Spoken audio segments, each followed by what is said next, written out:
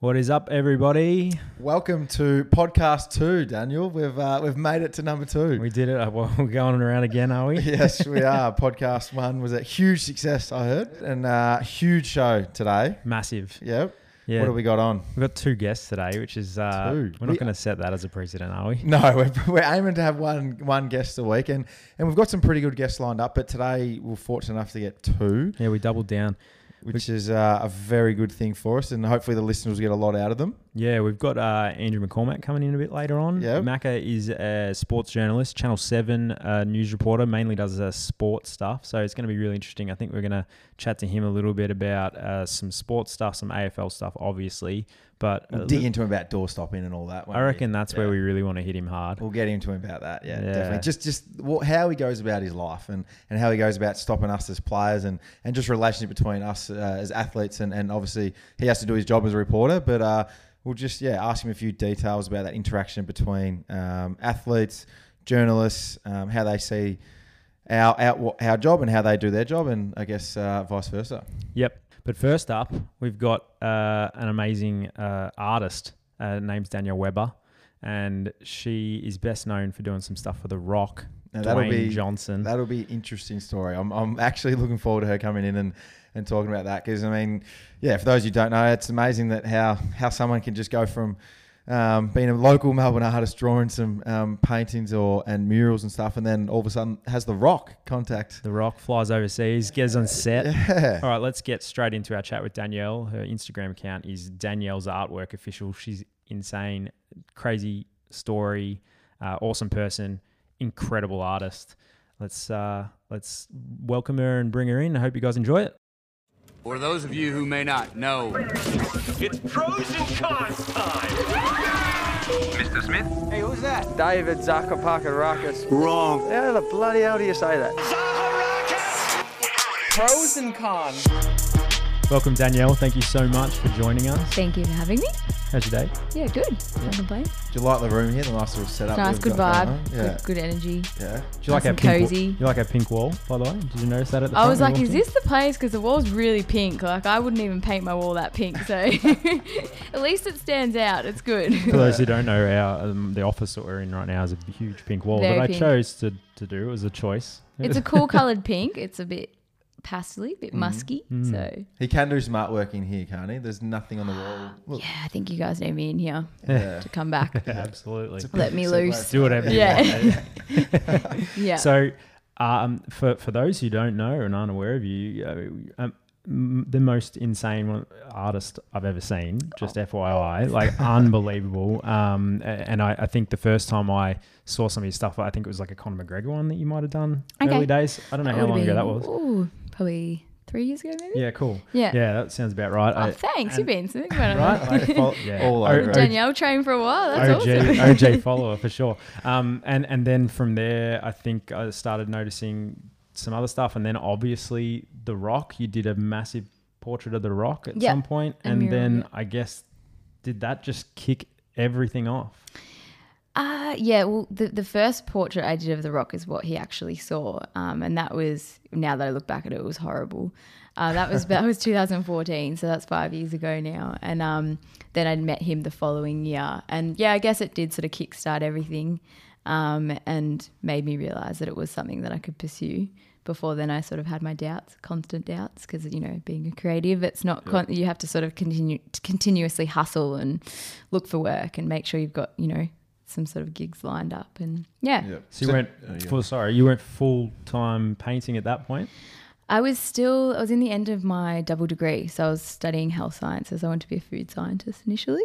And and I was studying health sciences, and then I did a Bachelor of Arts as well. So I was doing double degree, and I was studying arts, but I wasn't enjoying it. So, but yeah, I sort of built out my business as I was at university, and then I was in the last semester of my course when I met Dwayne, and that's when he was like, "You'd be stupid not to, you know, sort of pursue it." So what made you, so growing up as a teenager and that, you obviously doing creative pieces, were you? Mm-hmm. Yeah. And then, what made you then have to have like someone like him to say that, oh, you're amazing? Did you just Because you have a lot of talent in that, but obviously, did you not have the confidence in your artwork? Like, 'cause it's amazing pieces, but you said it took you till the end of that to actually meet him to then get involved in it, start doing it more, or? I was convinced up until about, I think I was 20 or 21, that everyone could paint. Okay. I just enjoyed it more than other people. So I literally thought like Trust everyone me, could can't. join. I cannot. Wow. No chance. I'm sure you could, maybe not to this degree, but yeah. I think I was just convinced that I didn't really see it as a big deal. I was like, oh, okay, like I can paint a few portraits and whatnot. And I guess, being told at school that, there's that stigma attached to artists and, if you're going to be an artist, you're going to be starving, you're going to have a roof over your head. And I sort of had that instilled in me at a young age. So I wasn't really, I just thought that I'd take another, normal route as a career path. But I'm fortunate that my parents sort of encouraged me otherwise, and they encouraged me to keep painting and keep persisting at it. And if it wasn't for them, I definitely wouldn't have even entertained the idea of studying art. Not at all. So was the rock a conscious piece to do that he would see, or you just like, that'll be cool to paint? No, it wasn't. It's funny how those things happen. It was a client who wanted me to paint him, and I still haven't contact with him. Up to this day, because he obviously knows that sort of triggered that. I wasn't even I don't even think I tagged him. I knew who he was, but I mean, for like famous people, I don't really see him as a bit like he's a human, you know what I mean? Like I'm not, so I wasn't ever like, and I wasn't into wrestling. So people who are like day one fans of him don't like me because they're like, you weren't there from the start, you can't meet him. I'm like, I'm sorry, I didn't watch wrestling, So they're always going to be out there though. They're hating on me. So so it sort of just happened. It sort of just fell into my lap, essentially. So tell us what actually the finer details of it. What happened? How'd you get onto him, and how'd he get onto your piece? So he saw the piece online, and then he sort of he shared it, he commented, and then he waited until I finished, and then he shared it and said, "Oh, looking forward to meeting you one day." And I was like, "Huh? Like, this is weird." So I was appreciative of the fact that I was like, "Why is this person who's highly respected stopping and taking a moment out of his life?" He's like the busiest human. Everyone knows that. So another friend had an idea, like paint a painting of him and his mum, because his story with his mum sort of resonates with me in a sense that his mum supported him, and my parents have been super supportive of that. So I did a painting of him and his mum, and I was going to America anyway to doing some solo travel through Cuba and stuff, solo travel through countries like that is good. So I just took the painting with me, and then he saw I was there. Long story short, went up to Boston and met him on set of one of his movies. And okay, let's go back a second. There's a lot in this. I was like, long story short. Long story short. You can't long story short that on us. Hang on a minute. So you're traveling. First of all, you painted it here. Yeah. And then how do you carry that with you on your travels? Solo, backpacking? I was backpacking. Oh no! And then you got painted the rock. Yeah. Okay. Yeah. So how does that work? And I'm so clumsy too. Like everyone knows I'm a walking hazard. And there was a point where I was quite sick in Cuba, so I'd lost the plot, and I was on my fourth plane through Mexico to get to Boston because I hadn't planned to go to Boston, so I changed all my flights. I'm about to get on the plane. I'm like, something's missing. And I was like, oh no. Shit, the painting. And I left it in the restaurant, and the plane was boarding. I had to run back and get the painting, the most important thing ever. And there's a few little not so long story shorts in there that is pretty funny. So you're in Cuba, and how do you reach, or how does he reach that you want to meet? Well, before I got to Cuba, I was in Miami, and I stood on the balcony. I was like, "Here's the painting of you and your mum." And he saw that I was there, so he got his social media manager to contact me. So you put that on social. Yeah. So he saw that. Sorry, and I'm not a very good storyteller, am I? And then his social media manager contacted me and got my international number, which I'm stupid because I only had that. My mum had it, and that was it. And then Then I get a message, and it's like, "Hey D, it's DJ." And I was like, who's this? Like I wrote back, I texted back, I was like, who's this? And he's like texting me and he's like, it's Dwayne. I was like, through my phone. I was like, oh my God. I'm That's like, an unbelievable text to get, isn't it? Like, yeah. Well, I was one of the wrestling fans as a kid and all that. And yeah. For something like that would absolutely blow my mind. It just comes it's funny because I'm so clumsy with it. I was like, I literally wrote back, I was like, who's this? Like I wasn't even friendly. I didn't even like, I should have known who it was. Yeah. I've still got the phone with those messages on it. It's hilarious. So yeah. So yeah, that was that. And then yeah, I changed a few flights and slept on the floor in Mexico and then eventually got to Boston. So you go in Boston. What was he was on set. He was on set. What was he shooting? Do you remember? Central Intelligence back then. So I got to meet like everyone on that and that was cool. Wow. Yep. So he calls you up, says come to Boston, fly to Boston. Did he know? So he obviously seen the painting before and was like, I need to have this. So what was it like once you first met him? It was pretty like once I got to set. You mean? Or yeah. He like came down from his trailer, so he looked like even bigger. I was like, holy fucking shit. That's the first thing I said to him. Like literally, sorry, excuse my swearing. That's what I said.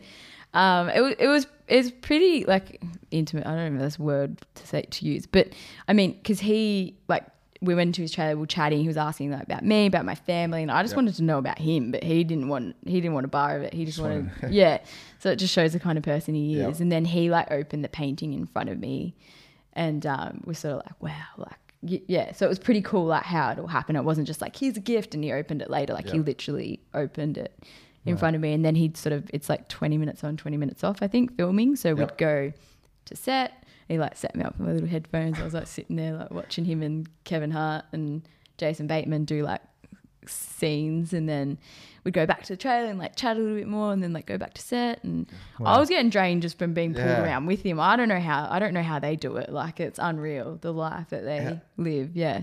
How is that? Like you've gone from being in Melbourne on holiday to on set in Boston with The Rock, with those other guys you mentioned. Like, did you actually in that moment sit back and while they're filming going, what the hell is going on? What am I doing here? Probably not. Now I do, because I've learned from situations like that it's like take it in, like realize what the hell you're doing. But I was probably just sitting there like, oh, cool. Like, I was sort of like looking at the roof and stuff. Like, you know what I mean? Like it's not, Learning from those experiences, I'm like, okay, you got to like realize what situation you're in and really embrace that. But back then I was just like, oh, whatever. Like, you know, So like 0.001% of the population would be able to do something like that. Oh, that's unbelievable. Unreal. Yeah. But the way he was introducing me to, he's like, this is Danielle. She's a really cool artist from Melbourne. Like, da, da, da. I'm like, how can you, like, I don't even do that on a day-to-day basis, let alone like, you know, you're trying to like record a movie. And that's amazing. Yeah, so it's an amazing story. So did you hear or did you get any info back on when, because did he give it to his mum or did he? He did, yeah. Yeah, cool. Yeah. He gave it to his mum. I don't know if he waited for her birthday, but he said he was going to give it to her. Yeah. Cool. And did you hear back from him? Tell me. I think he told me that. Yeah. So you guys on texting terms? What's going on? Like this is pretty damn cool. Yes. Can we get on set? Can we borrow your phone? He's changed his number since then, so there's been a few number changes. But yeah. Or sometimes because he DMs me sometimes. He's like, let's get off DM, and like he'll text me again. And then sometimes it's different number. So you'd have to though, wouldn't you? Oh, you'd have to, Him especially, Mm. Unreal. You'd have to change. So after that that portrait with his mum, that you got did you get commissioned to do another one of him? Is that how it worked out, or did you choose to do another one? So The Rock loves himself. Everyone knows that. So he should. He's awesome. But it had been, so I did that mural at the start of this year. So it had been like nearly like 4 years basically since I had painted him, or 5 years since I'd done the commission. So I was like, I really need to paint him again. He's going to be thinking like, what the F are you doing? You haven't painted me. And I knew that, and I said that, and I was like, but I was conscious of where I painted him next, because I knew that when I did, like he'd see it and he'd essentially be like, yeah, like you've painted me again. So I waited until I found the right place, like right vibe, right location, awesome owners, someone who's like started from nothing, like similar story, like it was a bit more in depth, you know. So the owner of Training Day Gym, he's started up his own gym, and he's had that one in Burwood for a while. He's just opened another one in Clayton, and he's like worked really hard and completely done it on his own. So I was like, you know what, like I said to him, I was like, you need to let me paint the rock in your gym because I know he's 110% going to see it. And and that's what happened. And he literally said about fucking time. That's what he wrote. He texted me. He's like, about like effing time. Well, I wrote down his what he wrote on his Insta post, which was pretty amazing. So he wrote 20 feet high of brown, bald, tattooed determination, sexiness, and cheeky jokes. Amazing work from my friend and incredible artist, Danielle's Artwork Official, which is your Instagram handle. Always so humbling to see stuff like this, especially when an artist can express her love, passion, and gratitude in such a powerful way. Great job, D, and thank you so much for sharing your immense talent with me and the world. 3.4 million views. That's so nice. I should read that more often. I forget that. Maybe you should paint that on your own wall. I know. I should like literally paint that, get it printed. Yeah. So that, I mean, and then another. It says friend. How nice is that? It's pretty amazing words. Yeah. It's so cool. Seriously though. Another video he had where I think it was of you, probably maybe a time lapse of you doing it or something, and 5.3 million views. What does that do for you as an artist? That from traveling. Actually, to be honest with you, I hadn't looked at the views. I'm sorry. I did. That's cool though. That on the recent one. Yeah, that was on the most I watched it recent going one. up as it happened, but I actually haven't been back. I should like flag it so I can check it. Yeah. So did that change your, as a business person now and as an artist who's making a business out of this, did that change the business? The first time and then again?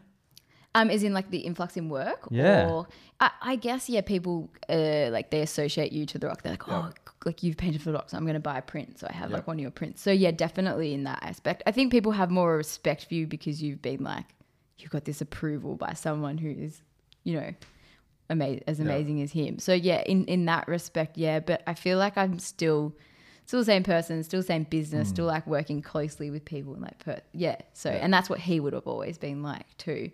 But yeah, it definitely boosts your business having like someone like The Rock back you like that. Oh, I love the organic nature of just the way you're answering and going, didn't even look at the views. I was like, that's The Rock's this. It's amazing your attitude towards it. You love painting, you love this. It's The Rock's done this, but anyone painting, I'll do another one, or I'll do one for someone else. It's like, it's so organic, it's awesome. But with doing The Rock, then who else has it opened you up to doing? Has anyone else contacted you post doing The Rock? Any other famous people around the world been able to do it? Have you done it for anyone else? Not like direct. Well, Arnold Schwarzenegger recently. Yep, that one. I Which don't we'll get into. Yeah. Which we will. No, let's just skip over that one. I mean, whatever. Just Arnold Schwarzenegger. That's what I love. It's the organic nature of it. I mean, I wouldn't say directly. Maybe not. Maybe I don't notice it. Yep. But I haven't been like hit up by like famous people be like, can we commission you? They get stuff thrown at them all the time. So I feel like they wouldn't come to, and I totally understand that and respect that they wouldn't be like, hey, I'll pay you to, paint this, because it's probably not even on, or they've already got it, or they, you know what I mean? Like they can, So, but yeah, I've had some other cool, like I'm doing a painting for a baseball team in the US, but I can't say, I don't think I can say. You don't have to, no. Yeah. Probably shouldn't have said that one. Whoops. So that's cool. Yeah, heaps of opportunities. It's hard to pinpoint where they're coming from. But I feel like, everything's all relative and I'm super grateful that and The Rock even said that himself. He's crazy. Like he was saying in his messages, he was like, this is not a race. Like, it's one step at a time. I eventually, he had a certain number of followers that he wanted to get me up to. Wow. And then had like another He's goal. setting you goals. Yeah. Yeah. Wow. Yeah. And then he was like, this is not a race. Like, I had this amount of followers in mind. And then, the long-term goal is to, get you connected with bigger brands and et cetera, et cetera. So what are you at now? If followers are a goal, what is that? What are you at now? I think 100. I mean, you didn't even know. They go down every day, so I don't check anymore. I'm like, it's an Instagram world. It's crazy. I think close to 200,000 though, right? Like it's getting. Oh no, it's like 180. I think. Yeah. Okay, well, that's 200,000. My Instagram's I love hate relationship. I think everyone does with Instagram because I know I have to have it, but I'm like I try not to like base my life, base my career around it. Unless The Rock sends a DM, and then I'm like, hey, nah. So you've done. I've looked at your artwork, like big LeBron James, 50 Cent, all that kind of those artists, musicians around the world that Do you do those for just because you want to do it, or do people contact you saying, can you do these kinds of artworks for me personally? Yeah, a lot of the time it is prompted by the client, Yep. And they have a vision in mind. And they just sort of say, hey, this is our vision. We want you to execute this. But then a lot of the time too that people give me freedom of they don't know exactly who they want, paint Yep. on their wall or what they want painted on their wall. And maybe I'll like sort of, go a little bit deeper and say, okay, well, what are your morals? Like, what are your goals? What do you believe in? Where have you come from? And then maybe Yep. there's someone that resonates with them that, Okay. you can. Cool. Yeah, because if it's a space that they're in every day, like I want them to walk in and be like, yes, like, motivate them. You know what I mean? Yep. So if you potentially have a... Dave's asking this for a reason. This is going somewhere. Yes. Mr. Newhouse. If you potentially have an indoor basketball area... It's an indoor basketball court. Let's not beat around the bush, Dave. You have an indoor basketball court at your new home. Yeah, potentially, yeah. That's cool. Would you...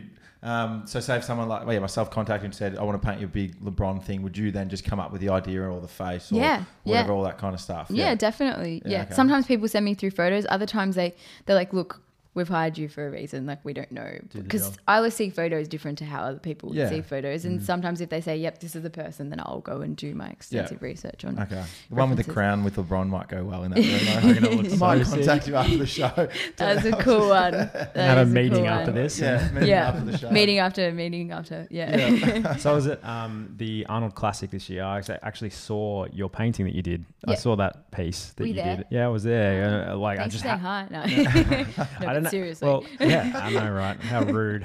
I knew you wouldn't care that much. You got the rock. You got the rock on, and now you got Arnie on your back. No cheap shots, no.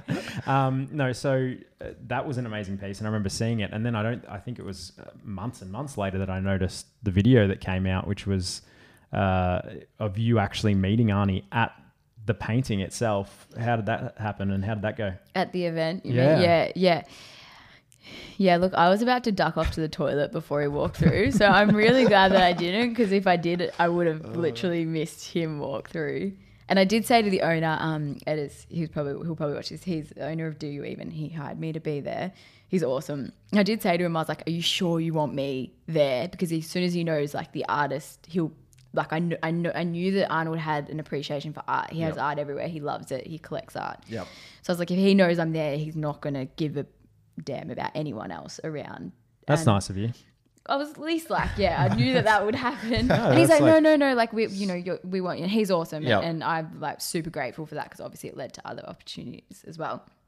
So Arnold came through, and I was painting a photo of him. It would have been back in his bodybuilding days, and it was black and white.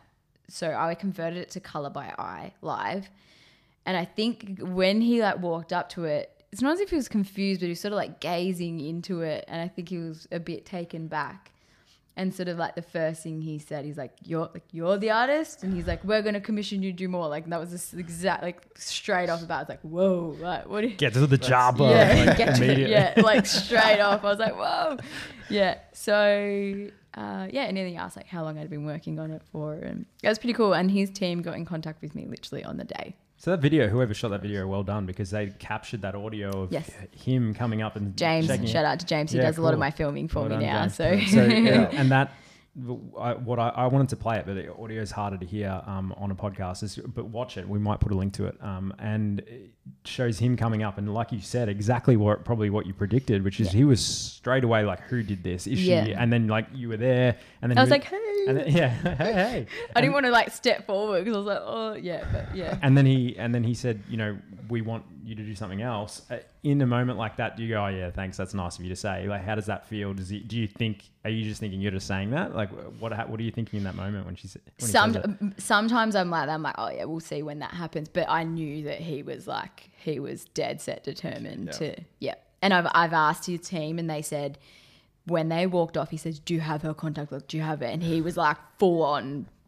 He knew what he wanted. That's amazing. Yeah. I could sort of, you go by vibes. I could sort of sense it. Like he wasn't messing around. I knew that. So then take us through what happens now. Well, that just recently happened, right? Yeah. So, so crazy. So his team reached out to me, and they said, we want you to do a painting for his charity. he has a charity called After School All Stars program. Started about 30 years ago. It's basically like comprehensive after school care programs for kids from low SES backgrounds. It gets them off the streets. And I was coming up to my craziest month in my career. I had like 4 massive murals lined up and I was like, oh, when am I going to fit this in? But I made it work and contacted a photographer and probably produced like one of the best pieces I've ever done. And walked into his home a month later because we got invited, myself and my partner got invited to an event at his house. And well, like my painting was literally staring at me in front of his pool and they'd like framed it and just looked so boss. And I was like, no way. That's so cool. So I rolled it up and I'd sent it overseas before I got on a flight to LA. I wasn't going to attempt that. I was like, there's no way I'm leaving this one at the airport. So we had that sorted. I've learned from my mistakes clearly. Sorry, Dave, did it sell? Was that part of what it was? It was to be auctioned off? Yeah, so I thought initially it was going to be a live auction. It wasn't, but I totally understand that there's other artists that have been like loyal to the charity for years. But it did silent auction really well. It went for $12,000 which is like 17 and a half Aussie dollars. Yeah, so which is so. And for me, I was just like, I don't really care what it goes for as long as it, the most amount possible goes to the charity. That's freaking awesome. Yeah. Yeah, so because I didn't take like a cut, like that was fully donated. Yeah, that's so cool. Materials, everything. So everything. Yeah. What's been your biggest piece that you've painted or So I don't know. Does it get more complicated by painting the bigger piece? How do you actually go about it? Do you canvas it on the ground and then do it like that way? Do you put it up on the wall? Like how would you do it? Just describe to people. So I think because I started with canvases, it was pretty daunting to move to murals. Yep. So my biggest one I've just completed in May this year. That was like 20 meters by, or like what, 17 meters by something massive, like 2 massive. stories That's by, huge. Massive. And that was of Queen. And where's that one? That's on Sunbury Road in Sunbury. Yep. 675. Anyone wants to visit? Yep. No. And check it out. Literally in the middle of a paddock, but Villawood Properties hired me to do that. There's a bit of a story behind it. Queen got booed off stage in Sunbury. Yep. Back in 1974, and they've basically done that to like as a tribute to them. Okay. Cool. Yeah. And that's going to be their sales office for 2,500 blocks being subdivided. Oh, really getting into details now. You can cut that out if you want. No, that's perfect. So that was massive. And how long would something like that take? So I pumped that out about 110 hours in 10, 11 days. That's about the size of Dave's basketball court. So this is why I was asking. It's like, no, how much are they going to set me back? So that was mammoth, like scissor lift. So to be able to draw that out, like I try to use a projector where I can because that just saves headaches. Yep. But something of that scale, when you're moving back, your lines are so blurred on a projector. So basically I was lucky with that piece because it had like concrete panels that were basically created a grid for me. Yep. I had it gridded on my iPad and then just used that as a guide along with the projector. So does that mean you paint each little grid at a time and then it pieces together? Is that how you work it? Yeah, you could look at it like that. You sketch it as a grid, and then you can just paint it as a whole. Right. When you sketch as a grid, is basically think of it as like a puzzle. You've got, you section it out into the same size grid.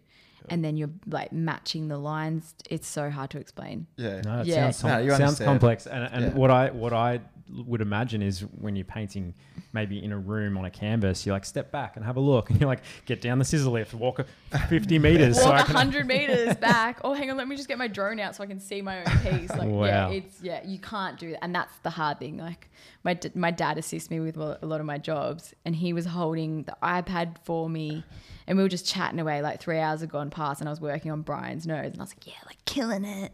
This looks awesome. We both got down, looked at it and just started pissing ourselves laughing.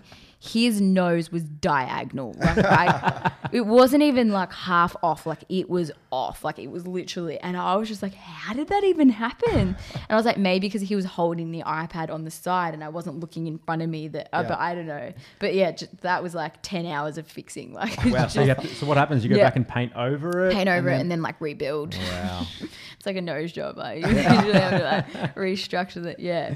Yeah. Is there anyone that you want to paint that you haven't painted yet? Will Smith. Yep. Cool. Yeah, Will Smith would be cool to paint because I think he's such a character all around.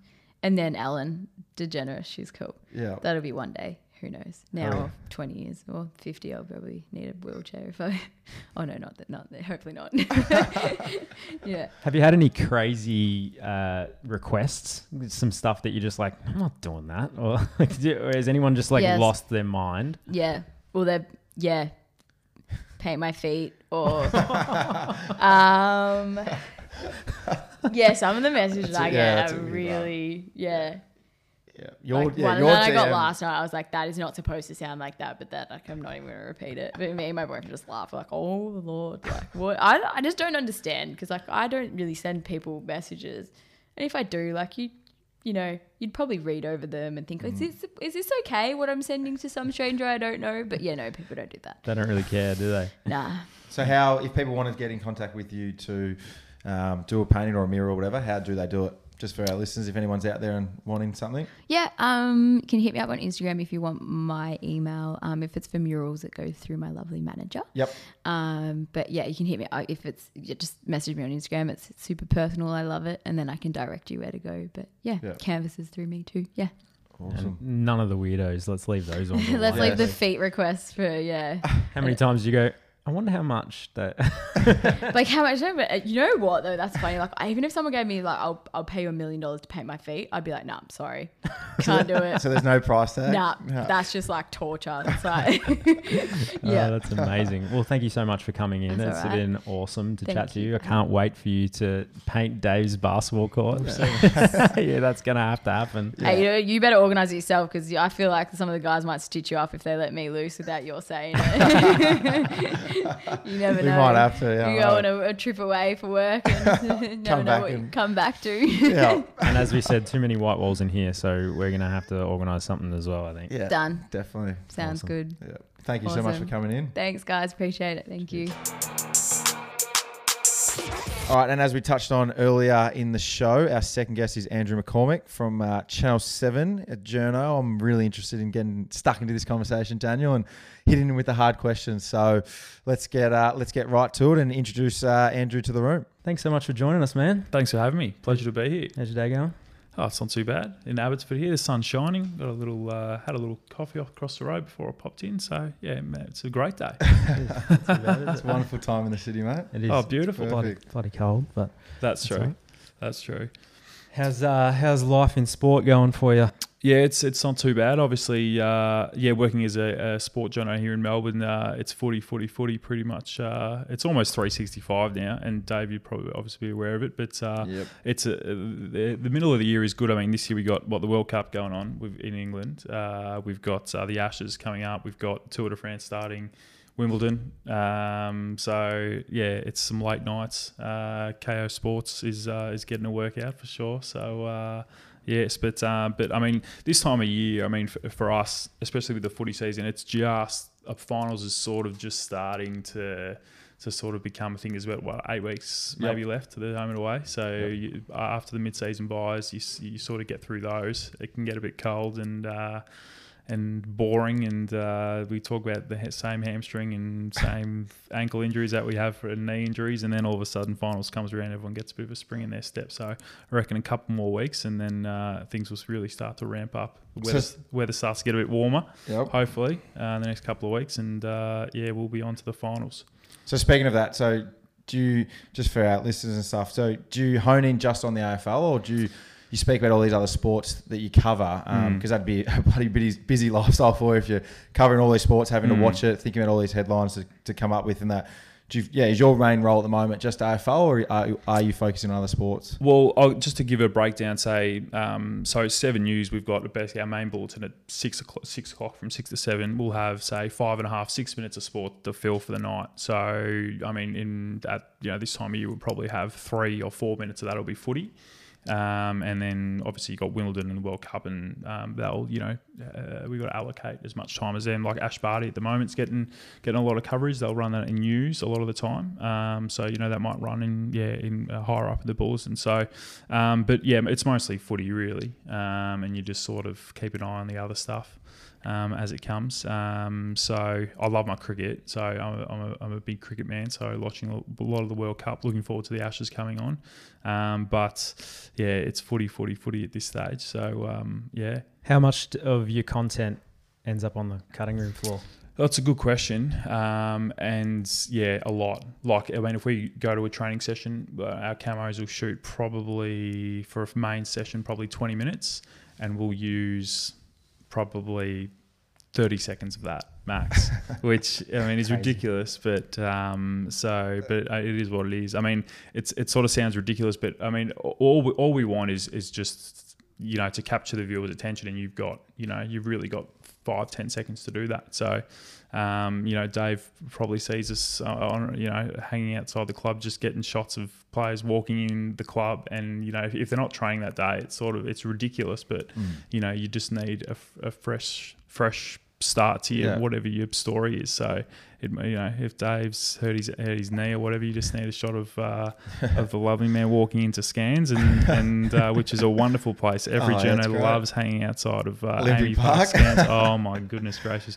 I tell you what, there is not a colder place in the world in July than Amy Park Medical Centre. It is where dreams go to die outside there. But for a journo, it's not fun. So, but look, I mean, it's just the nature in TV. Unfortunately, you just need some fresh content. So it's a lot of the stuff you shoot just goes up into thin air, and never seen again, which is just part of the business. It's amazing you say that, because like a lot of the time when there's a news story or there's flashes of us training, all that, like me as a player, sort of how long ago that vision was, and there's always vision from I reckon 2 or 3 years ago, just that player's still not on the list, or that player's not on the list anymore. Yes, all that's that right. kind of thing. So the current story will be it might be one of us walking out of the club with that, but then it's a flashes of us training, and there'll be different sponsors on the uniform. Yeah.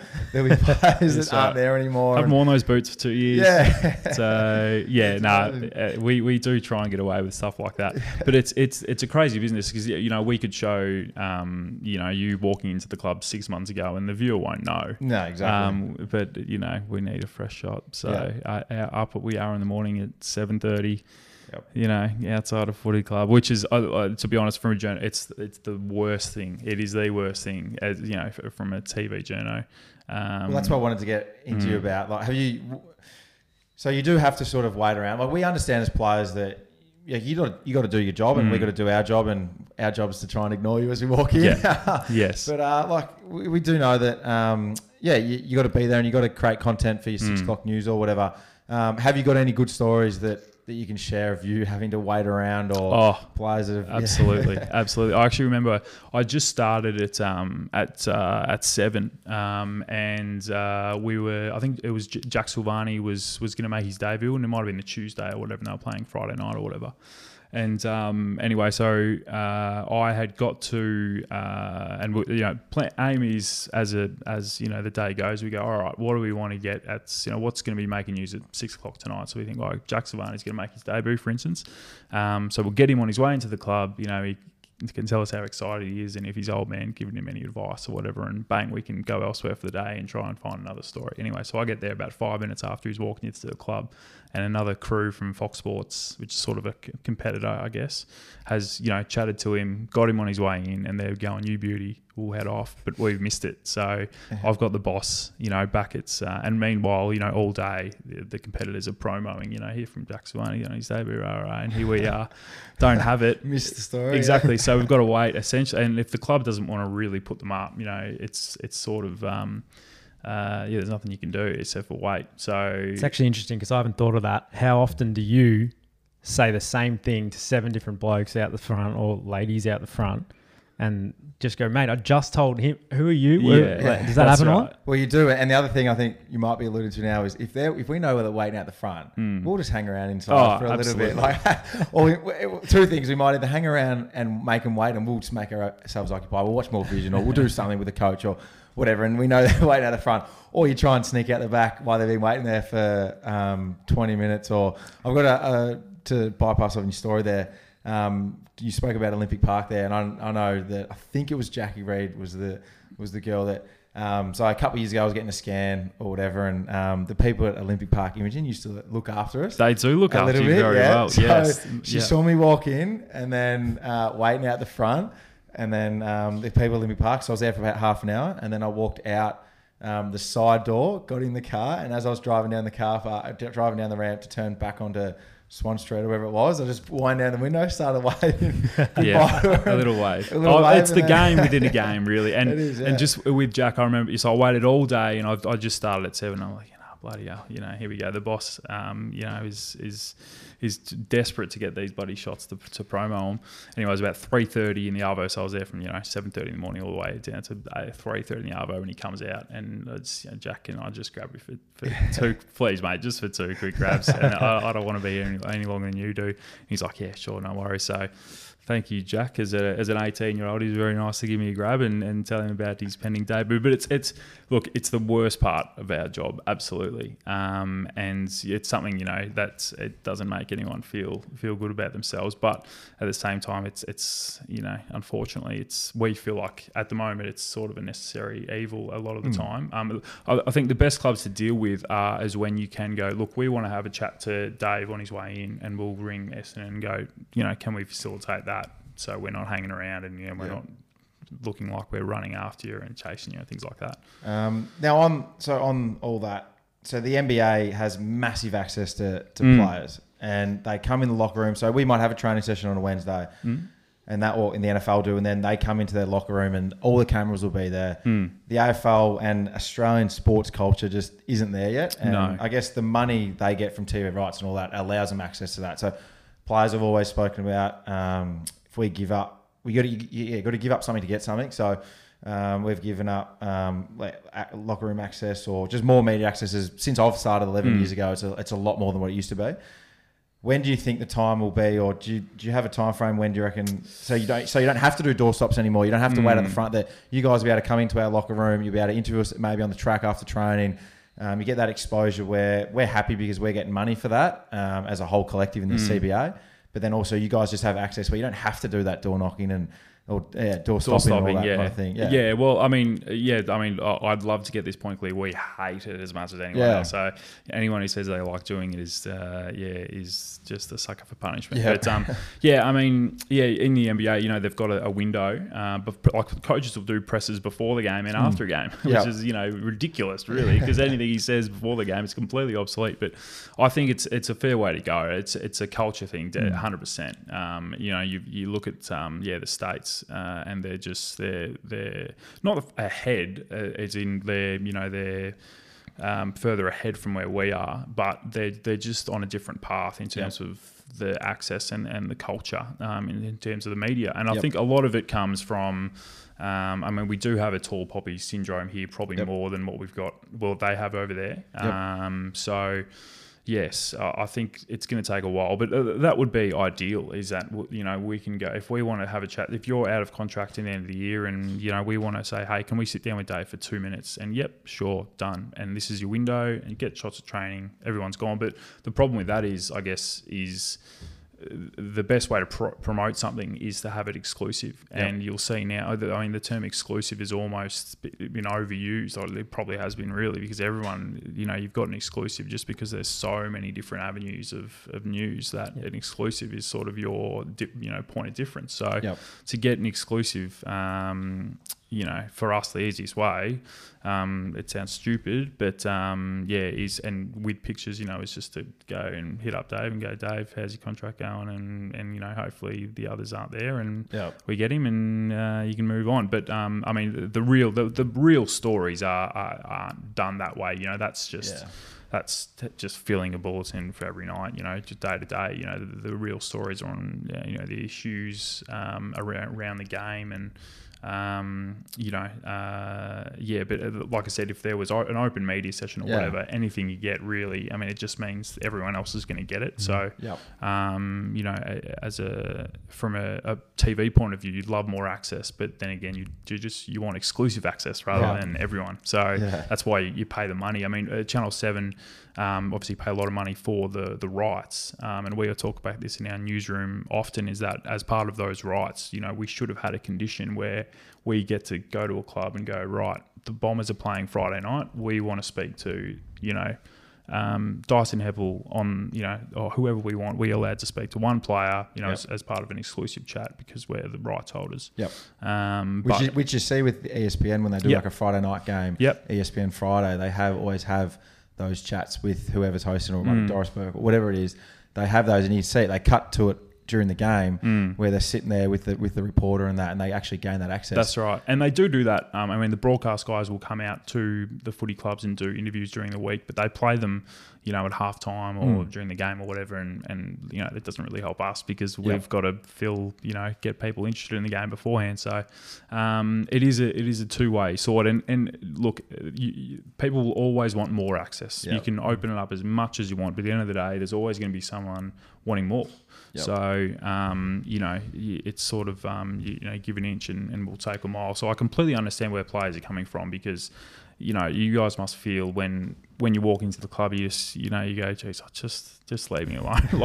I'm just walking into the club. I don't want to be filmed today. And that's completely fair. And there is a slippery boundary there, we feel like we can, probably get shots of you if you go into the club or if you get a scan or whatever, or if, you go into your manager's office maybe, or if you're meeting with someone, but, do you go to someone's house if it's a big enough story? And unfortunately, and the logic is, if you don't do it, someone will. Yeah. So, and it's the logic. And you miss out on the story. That's right. So, so a lot of it, it is a slippery slope, and it's a difficult one to judge, very difficult a lot of the time. And there are, issues that there are a lot of things that we know about that we don't report, and mental health is such a massive issue in the game right now. And you see Dane Beams yesterday sort of coming out, and mental health is a massive talking point, because you're never going to break a story about that a guy is suffering mental health. You just wouldn't do that.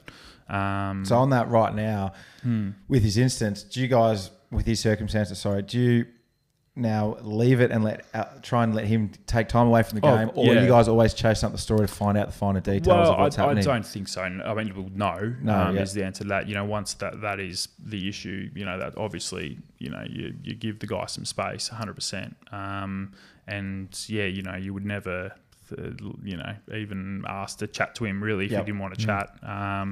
But it's all about building relationships, really, and a lot of the time you don't feel like you get to do that because you're in the grind. You're chasing Dyson Neville's got a tight hamstring, so you don't get to sort of have a chat to him, and you just kind of 3 questions on his way into the club, and he goes, "Oh bloody hell!" Things like that. But the sad thing is that as a TV journal, we get very good with who drives what car. That becomes a very. What about when you got a sponsorship when you change cars all the time? That's handy. That is a very good point. I don't even know what car you drive. I'm like, who just drove up the driver? Oh, it's Dave again. Something new. Yep, exactly. That's right. It's smart. He's smart, actually. What about you at the start of your career when Zach are on the number plates? That was bad. Did you have personalised plates? My sister's got them for me for my 18th. Yeah. How long did they stick around for? 4 months, I reckon. Oh, really? Yeah, then they were gone. Yeah, the new car came in. Funny. I don't know if you remember this, but I was early days was at Richmond Footy Club working there, and we Richmond and Essendon played, and Dave and I drove into the game together, and I was in my players and staff kit, and Zach is in his, and we rock up to the MCG in the Zackamobile, Zacka number plates on, and they stopped us at the car, and there was a few fans near the car entrance, and they were like, oh, you're with the enemy, and they were yelling out some stuff, and you're like, nah, he's all right. And I think the guy scanning the tickets was like, this is so weird. Because I was like similar age looking, like wearing the gear, like, what are you guys doing? And I remember driving through the car park, and some of the staff who were like my bosses were just looking at me like, what was that? And then anytime you touched the ball that day in the coach's box, they just turn around and look at me and just shake their head because they just knew. They're like, oh, Zach is mate. Here we go. They'd go well with gambling these days when you're driving with the enemy and sharing stories. I know, right? Yeah. Well, I was, I mean, just on sort of the media access, I mean, the Kawhi Leonard circus that is going on at the moment, free agency, like Toronto TV had a chopper up, you know, having shots of him walking out of his private jet, landing in Toronto. They then had like an OJ style, you know, follow of his car. You know, they were like these two black Suburbans. Kawhi's in one of them. He's, you know, reportedly on his way to meet the Raptors. I mean, it is ridiculous. It's amazing. Yeah. Well, I mean, if you think back to when Ben Cousins went overseas to get his rehab, they followed him on the plane. Yep. And they were in the airport in LA when he landed, and they were on the same flight as him. Like that stuff, I don't think you get away with that these days. Do you reckon? Yeah, it's a tough one. I mean, I think it was Craig Hutchison who was over there and bought a ticket on the plane, and you know wasn't too welcome on the plane with him. But it's a long flight to LA, so I mean, but that's it. I mean, you know, there is. A lot of the time, you know, sometimes you can get it when your interests do align. Like, I mean, say a player wants to talk about his contract and just get it off his chest or whatever, and we, you know, we'll happily provide that avenue. But you know, probably most of the time you're at odds. Chasing. Yeah. So I mean, but speaking of like players moving clubs and that you spoke about, quite. We had obviously had a massive article yesterday that was released and stuff, and like. You don't know where that source comes from and why the person writes it. And it's frustrating because the player, obviously we're talking about Ratio Fantasia and the article that he wants to go home and the fact that you name a club then also speaks that it's probably, or they're trying to have the angle that it's a true story and that it's current now and that he wants to leave and all this kind of thing. And you get just undue pressure on the player. The player hasn't said anything. The quotes that we used were from 4 or 5 years ago that he spoke about his relationship with Nathan Bassett, who coached him as a junior or whatever it was in the under 19s. Sample. It's Sample. Yeah, so it's just amazing that these articles and that still come out to this day when we've had a lot of, I reckon we've had a lot of growth with our relationship with the media, especially at our footy club over what happened in the last 5, 6, 7 years. And we sat down with some journos from the AFL and all that, the Herald Sun and all that, and spoke about the relationship and the stories that came out and all that. And you can never escape it. Like we're sitting there, it's a Wednesday afternoon, and we're just at the footy club with Raz, and he's just trying to play some good footy during the season. He's still contracted for 2 years, and then you hear about this article that comes out that wants to go home, and then the bloke clarified on Twitter later that I didn't say he wants to head home. He wants to head home some stage in his career and all that, which a lot of people probably would understand because he's from South Australia and he's living in Victoria. But it's amazing that these articles come out that you know are going to, one, create a headline. 2 are going to create media storm around the footy club. Like we walked out last night and there was camera crews everywhere. Yep. It just puts undue pressure on a player. Fans start to turn on you, which just happens. Like it's fact. Fans start turning. Oh, he doesn't want to play for the footy club anymore. So you're creating this massive story for this kid who's a 23-year-old who all he wants to do is play footy. He's contracted for 2 more years. It's unbelievable that it still happens, and you create this massive story. It might only be 1 or a couple of days, but then all of a sudden, fans might start to turn on you. Other people. He's all of a sudden has 100 text messages on his phone going, what's going on here? Yep. What are you doing? Surely you're not leaving, all this stuff. But this stuff still happens. And it's... Yeah, and look, I mean, the journal who wrote that, Mark McGowan, I mean, look, I don't know him that well, but I can guarantee you that nothing is ever just made up out of thin air. Yep. I can guarantee you that. So, I mean, a lot of people think that we just sit around the office and go, oh, what's a good headline for tonight? Oh, okay, let's make this up like that. That categorically never happens. And a lot of in a story like that, for example, would, that he would have made calls to a number of different sources and verified it with probably 3 or 4 different people.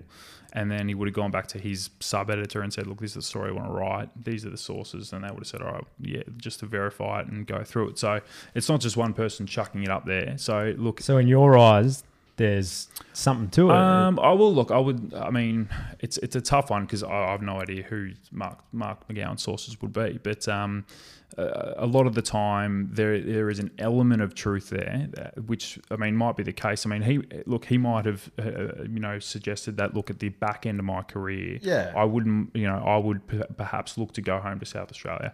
Now, he's a free agent in 2021. Yep. So I guess, I mean, the story in terms of that, it would be, are Essendon going to, if that is the case and he's going to go home in free agency, would Essendon say to him, look, we'd rather trade you next year and trade you for a player draft pick rather than lose you for nothing? And I guess I think that was the story where Mark was going, was that but potentially that's the dilemma Essendon faces if that happened. Port Adelaide, which I mean Adelaide and Port Adelaide were both interested, obviously. Yeah. But I think that story in particular got blown out of context to saying he wants to leave right now. Yeah, correct. Exactly. And it did say, I think it did have the year 2019 in there in terms of Port Adelaide would be interested at the end of this year. Yes. So I can understand people make the leap straight away, because I mean, look, a lot of the time people read the headline on Twitter, on Facebook, and they don't read the article, and bang, they jump to a conclusion. And then all of a sudden, it's the headline that sticks in their mind next time they're watching Orazio and and say it doesn't have a good game. And a couple of people yell from the stands, head off to Port Adelaide or whatever.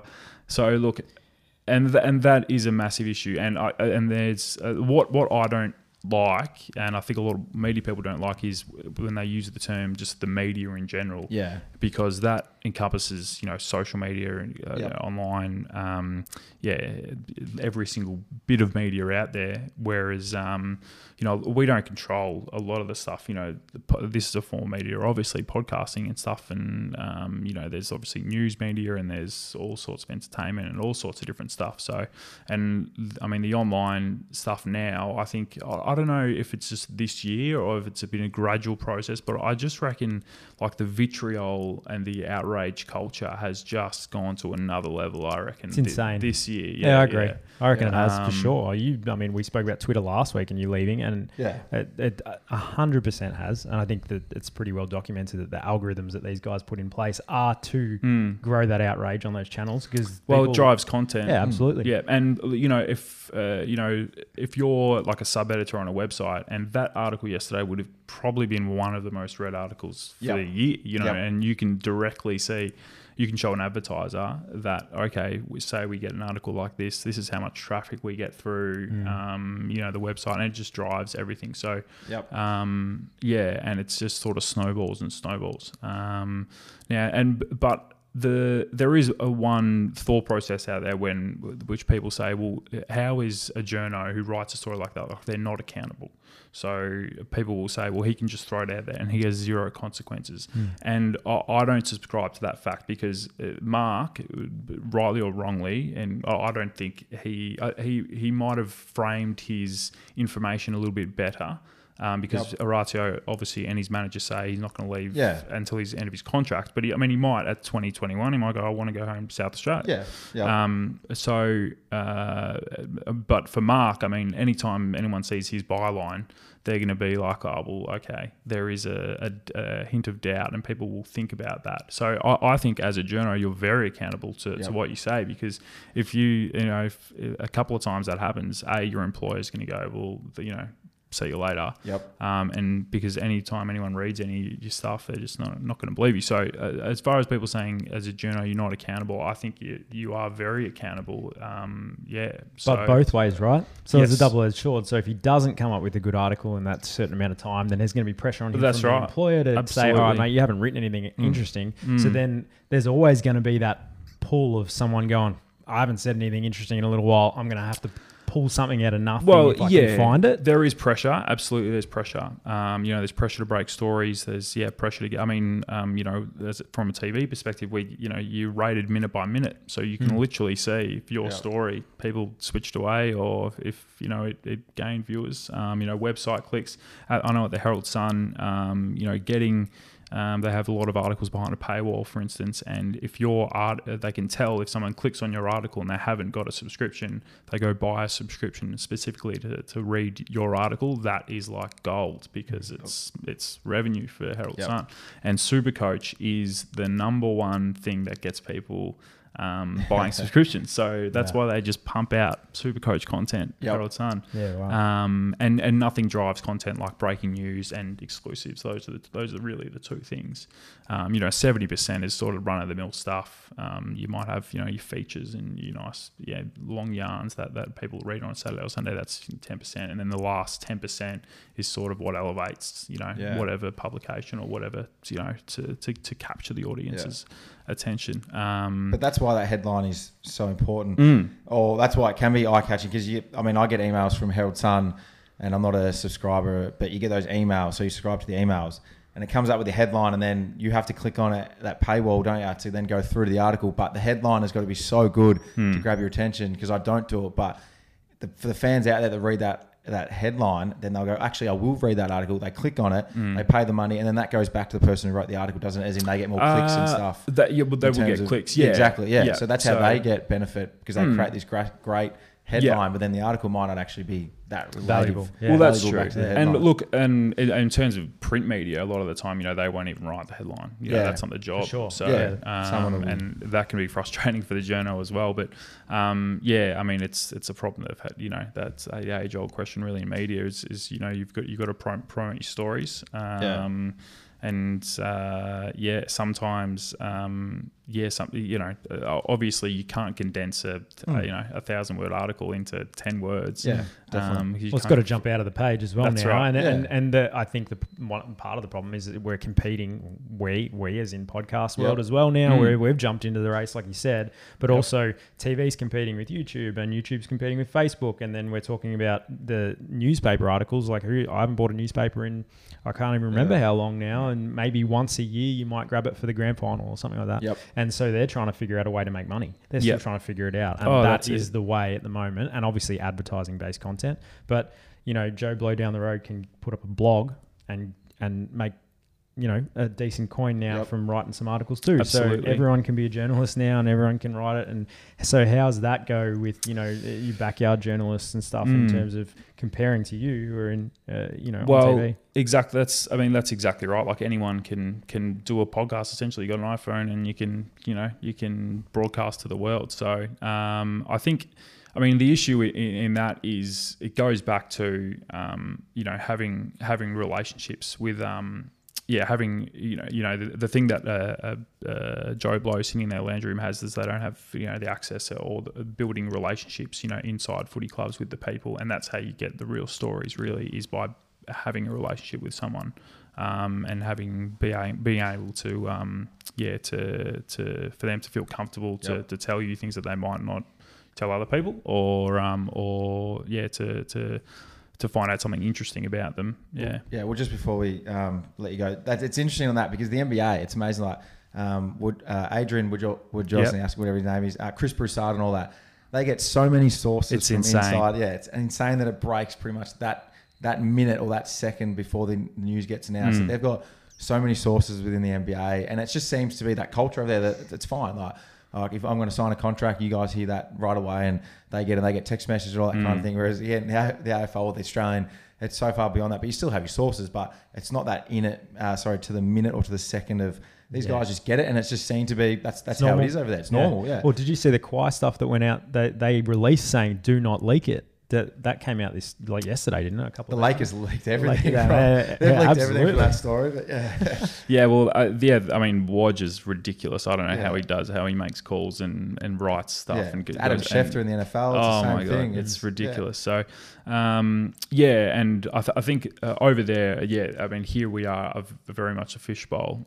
You've only got a certain amount of managers. Really, like there's a handful. Yeah. Whereas over there, you've got just such a wide range of people who know. And there's so many different players. Your family, your friends, your entourage is big over there. So anyone in your circle could be leaking. Yeah, and that's like that. And friend of David Zaharakis said. And again, it's all about trust. You trust that person to report it responsibly. And there still is a very big place for that. As I said, you're never going to just chuck something up that doesn't have some sort of merit, which you believe has merit. Yep. But at the same time, you've also got you're competing, and you've got to catch the viewer. So catch the viewer's attention, which is getting harder and harder. Perfect. Well, mate, it's been a pleasure. Thanks for coming in. You wanna ask him any questions you need to get off the bat? I think he's all good. This is me asking questions today. This is I've enjoyed it. No, it's been good. Thank you for coming along. I'm sure that the viewers have got a good insight into our relationship and what you go through. And as I said, we know as players, like as an athlete, you got to do your job. Like we have to do our job for our footy club and our fans, and you guys got to do your job. So it's just good to create that relationship and have that insight for people to hear this about you and what you guys go through and your thoughts on it. So I'm sure a lot of people take a lot out of that. So thank you. No, thanks for having me. Thanks for tuning in. Awesome episode today. We got a lot of insight into Danielle and Andrew's life. Amazing story. It's unbelievable. Unreal. Don't know how things like that can happen with The Rock and how organic she is about just meeting The Rock. I mean, if that was me, I'd be freaking out. Oh, I'm the same, mate. So thank you to those two. Hopefully you got a lot out of those two guests. Can't wait to see this mural that goes into your basketball court, mate. We'll see about that. We'll see about the mural. We just briefed her on the biggest thing of all time, I reckon. Yeah. I think I saw your face. Do we want to go this big? Yeah, we'll see how much it costs in the end. Shit. Talk about that. But thank you, podcasters, for listening. We'll have another episode next week, episode 3. Some big things still to come. So leave us a feedback online on any of your platforms you listen to us to, whether it's iTunes or whatever, Spotify or anything like that. Yep. So pros and cons on all those channels, guys. Tune in weekly. We're going to drop them every week now. Follow us on Instagram at The Pros and The Cons. I've been Daniel Smith. And I'm David Zaharakis, and thank you. See you next time.